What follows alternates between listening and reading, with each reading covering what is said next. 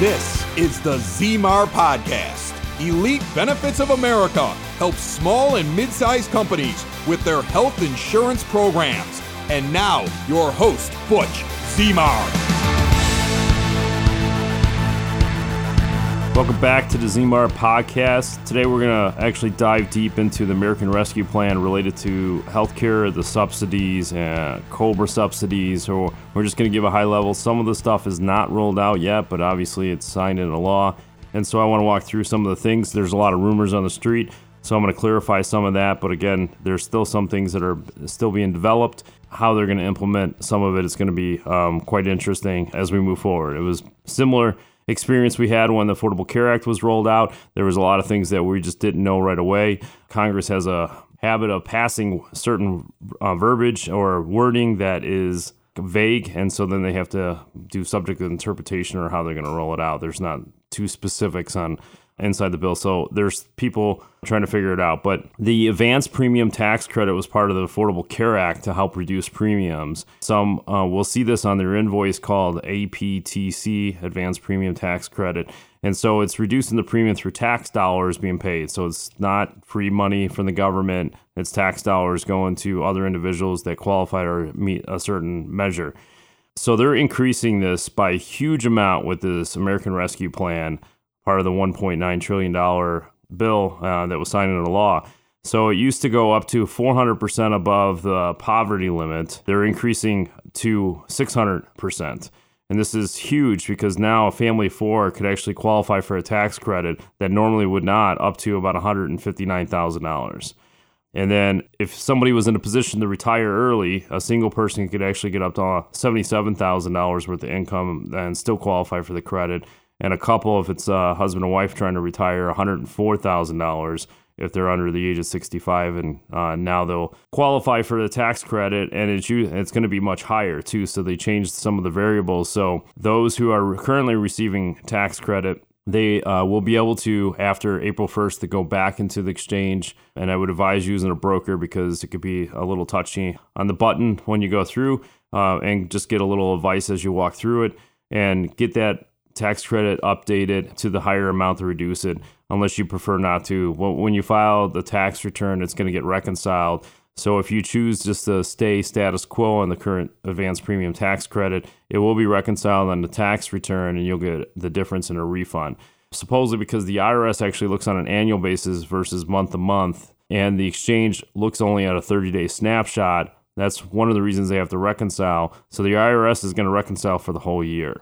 And so they're basically taking out one rate card, if you want to call it that, and putting a new one in for the whole 2021 year. And so if you, again, decide that you want to stay in the current situation because you're budgeted the premium that you were paying, it'll get taken care of on the tax return. Plus, if there's any income adjustments throughout the year, you don't have to readjust mid-year because you wanted the bigger tax credit now. This could be good for some people. I know families that are still struggling with the tax credit because the premiums skyrocket so much. These advanced premium tax credits are nothing more than a Band-Aid to cover up these big increases to make it seem more affordable. And so the true cost of health insurance is still there. The issue is going to be is when you no longer qualify for this. I didn't see it in fine print after the signing of the law, but I know leading into it, this was going to go up for a period of 2 years.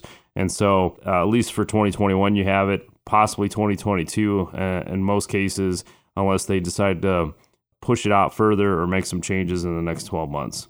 I record this podcast in the state of Illinois, I would say the great state of Illinois. They're claiming, according to HHS.gov, which is Health and Human Services, in the state of Illinois, newly eligible for credits that normally would, people or individuals or families that didn't qualify for the credit prior now qualify based on the new law, increase the number by 130,000 people. And so this could be big for those who were a little bit higher above the bracket that they were looking for, will most likely qualify.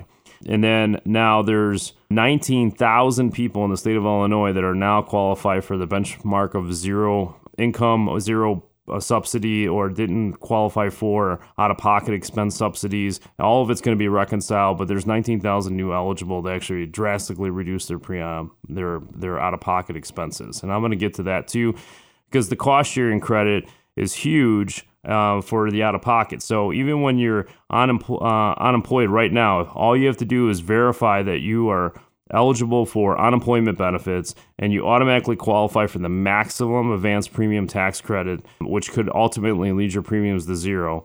And at the same time, will maximize your cost sharing credit, which means you will pay the lowest amount out of pocket. In some cases, that could be zero, just by being unemployment, because traditionally unemployment benefits didn't pay out enough money to qualify for a tax credit, especially in the state of Illinois, because the Medicaid income brackets were one of the highest in the country. So it made it harder for lower income to get out of Medicaid and move into the open market where they could receive a tax credit. There's pros and cons with this. Again, I don't know how we're going to repay all this. This is tax dollars. This is not free money. I mean, the government's just going to keep printing, which lowers the strength of the dollar. But this is good for a short-term basis, possibly push the economy into a different level. But I'm not positive on the long-term gain of this, because somebody's going to have to fork over the bill. It's a lot of money being distributed for these healthcare premiums and out-of-pocket expenses. And so it's good for those who could qualify now, but in the long term, I guess we'll have to figure that out as we move forward. Hey gang, ever wonder what it's like to be a small business owner? It's confusing. Weird expenses coming out of nowhere. And when you throw in health insurance, forget it. Nobody understands how that works. If you own a business, big or small, it's one of the biggest expenses you have all year long. And yet, we all wait until open enrollment at the end of the year, and then we think to ourselves, next year I'll get a jump on it. And then it's another year of paying way too much. If you're a business owner, big or small, HR representative that wants to impress the boss, give Butch Zemar of Elite Benefits of America a call. Save yourself or your boss thousands or even tens of thousands of dollars a year. Reach out to Butch right now, 708-535-3006, or shoot him an email, butch@elitebenefits.net. And be sure to check out the Zemar podcast. Don't wait till the last minute. Put Butch Zemar to work for you now. Part of the American Rescue Plan, there was also a COBRA subsidy. So this is an advanced premium tax credit related to COBRA premiums. And so leading into it, they were talking about only going up to 85% of the total premium. And now it's up to 100% of the premiums. Based on our current understanding, it has to be a result of an involuntary loss or reduction of hours. It starts April 1st and goes through September 30th. And that's where the cutoff is. And you'll be able to qualify for the advanced premium tax credit. But it's more of a burden for the employer as far as cost to administer and any labor intensive. So you're paying somebody to actually implement this, and then there's new paperwork. So if you did this internally through your HR department or yourself or office manager, comply with COBRA or Illinois continuation, then you'll have to get updated paperwork. If you're outsourcing it, obviously the third-party administrator will take care of all this for you. But of course, there might be additional fees because there's more involved in it. And so as it develops, we'll try to roll out some more information, but just keep in mind, this will be a game changer for the COBRA compliance side of it. You just have to make sure you're updated on the paperwork so that those who do qualify have the option to go ahead and take advantage of it. Now, those who purchase their own health insurance right now, the special enrollment still goes through. It started February 15th, still goes through May 15th. So it's February 15th to May 15th. And there's some rules when you apply during the special enrollment.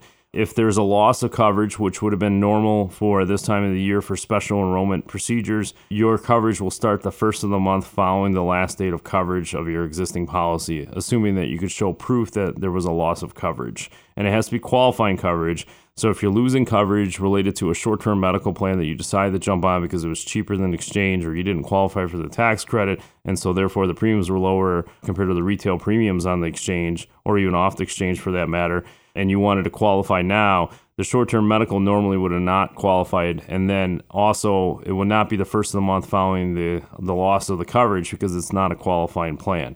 Qualifying plans are typically another health plan in the marketplace that is Affordable Care Act compliant, or typically a employer-sponsored plan is a compliant plan, and therefore that would be qualified as a loss of qualifying coverage, and you'll get it the first of the following month.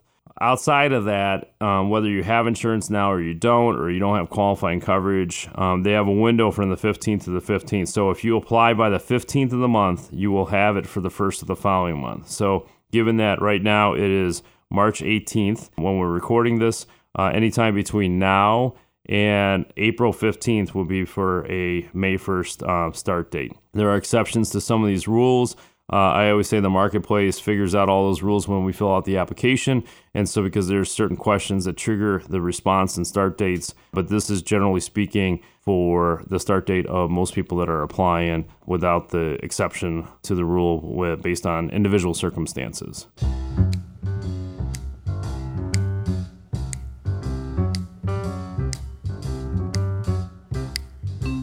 Now, just to dive a little bit deeper in one of the statements I made related to the cost sharing credit, some people are not aware of this because it has to fit a magic window is what I call it. It's usually in the middle of the road of the income brackets that they were talking about, or they gave guidelines to for the advanced premium tax credit. And so they reduce your out-of-pocket expenses. Instead of paying the published max out-of-pocket of $8,600 or $8,650 or whatever it's at right now, then it'll lower it from there, and it's incremental. They have some stages, if you want to call it that, and I forget all the stages, but it might reduce it from $8,500 to $5,000, and I'm generalizing here, down to $3,000, and in some cases you'll have a lower deductible. Instead of having a $2,000 deductible on the silver plan, it could be reduced down to zero, or it could be incrementally in between those two numbers, depending on the carrier you go with, and it's only on the silver plans, not the bronze and not the gold. The platinums are gone now because nobody was buying them and they didn't want to give a financial incentive to have somebody get a tax credit and purchase a platinum plan and get a whole bunch of services done. So it would create a financial incentive to utilize healthcare. Not that that's an issue when you actually need it, but it creates an incentive to actually make claims when you normally would not. And this is why, even on auto insurance perspective, a lot of insurance brokers and policyholders are not a big fan of having lower deductibles because it creates the financial incentive to actually use it. And so if you had a $500 deductible on your car and you had $1,500 worth of damage, you might be more apt to go ahead and get it taken care of. Most cars, it's not worth the $1,500 these days because car repair is so expensive. But that's just a quick analogy somebody can actually compare it to. But the cost sharing credit is definitely a way to reduce the out-of-pocket expenses for those who actually qualify. So more and more people are going to qualify for that. And there's not a way at this moment in time that the IRS could reconcile for that. So even if your income was off by a little bit or a lot, there is not anything they really could do related to any claim experiences with the lower out-of-pocket. Essentially, the government is reimbursing the insurance company to paying the difference. So the insurance company is going to kick in and pay the difference in out-of-pocket expenses on your behalf, and they're submitting a bill to the federal government using tax dollars to go ahead and pay for that.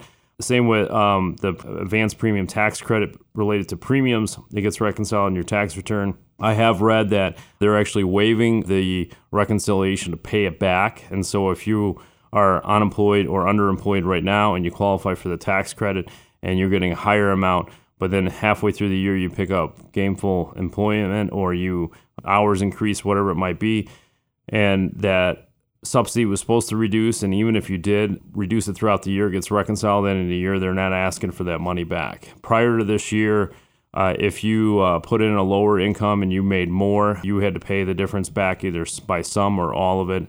Sometimes it was just a percentage, but other cases you had to pay the whole amount back. And so they've worded in there that it's just going to be waived for this year.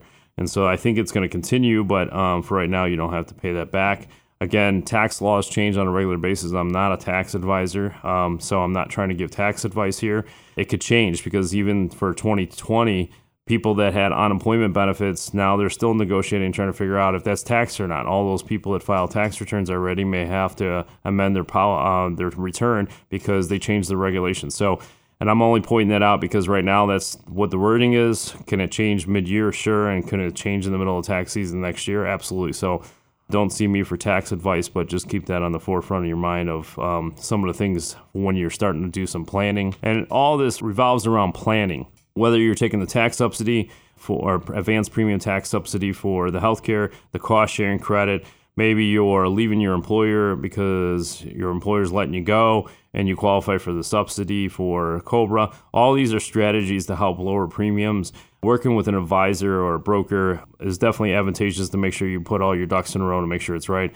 On the employer side, for certain, especially with the COBRA offerings and making sure the paperwork is updated, definitely plan in advance for this, get working on it. HR departments are probably already starting to read information and getting it, and third-party administrations or companies are already on this. And so there's people that you could access and resource right now to start implementing some of these things going into April 1st.